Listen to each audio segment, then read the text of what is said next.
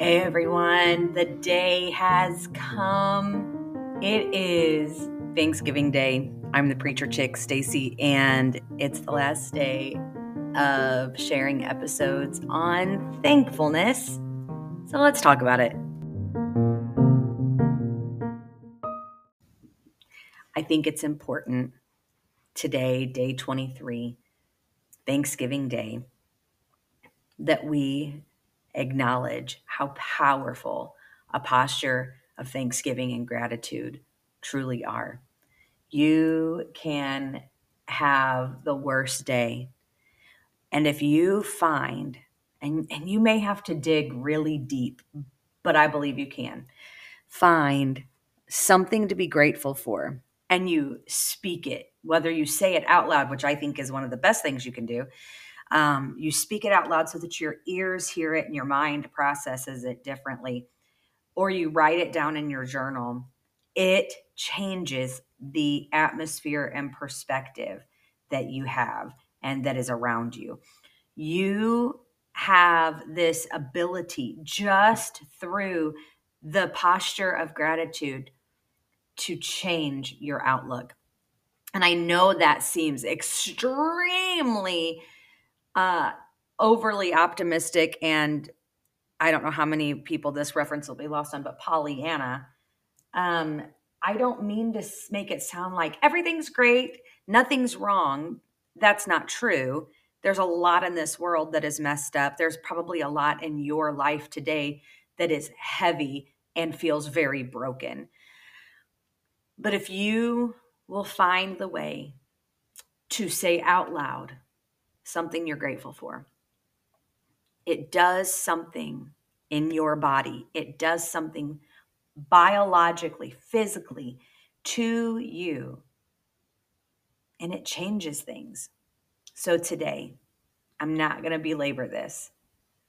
I pray that you will find opportunities today, at least 5 times, to say out loud something you're thankful for. Even if you just do it right now and you just say 1, 2, 3, 4, 5, and you list those 5 things, or you take the day and you talk about what you're thankful for throughout the day. It'll change everything. I promise you. It won't change your situation necessarily as far as somehow miraculously remove you from the hard or the uncomfortable, but it will give you peace and it will shift your outlook. And that can sometimes be even more powerful. So today, do it. Find something to be grateful for. I'm reminded of the passage in James, mainly because yesterday the book of James was my whole reading for the day in one of my devotionals. And it's actually really short. I would encourage you. It's only 5 chapters, but they're not long chapters. Take maybe this morning or today, whenever you're listening to this, and just go read the book of James, his letter, and you will find reasons for gratitude. The first chapter: consider it a great joy, my brothers and sisters, whenever you experience various trials, because you know the testing of your faith produces endurance.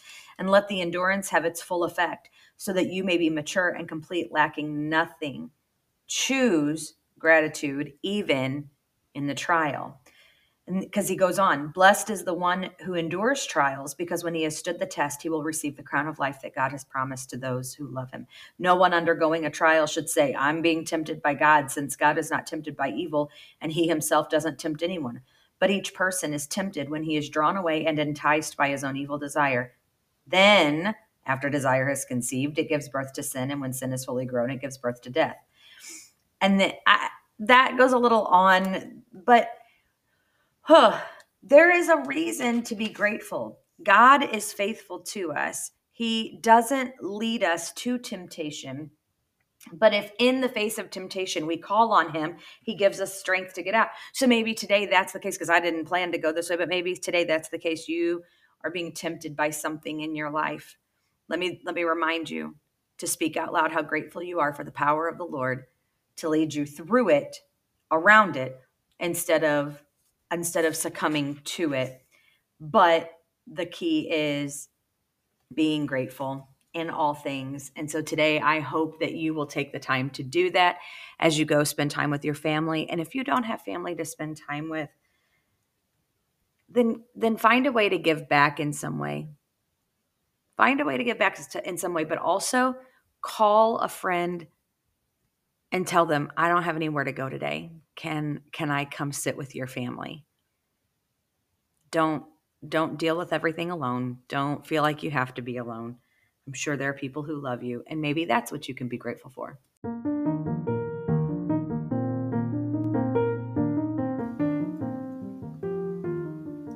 I'm grateful for you, those who take the time to listen to these episodes, because so many times I feel like I am doing this out of obedience to the Lord, and I have zero clue how it's going to pan out.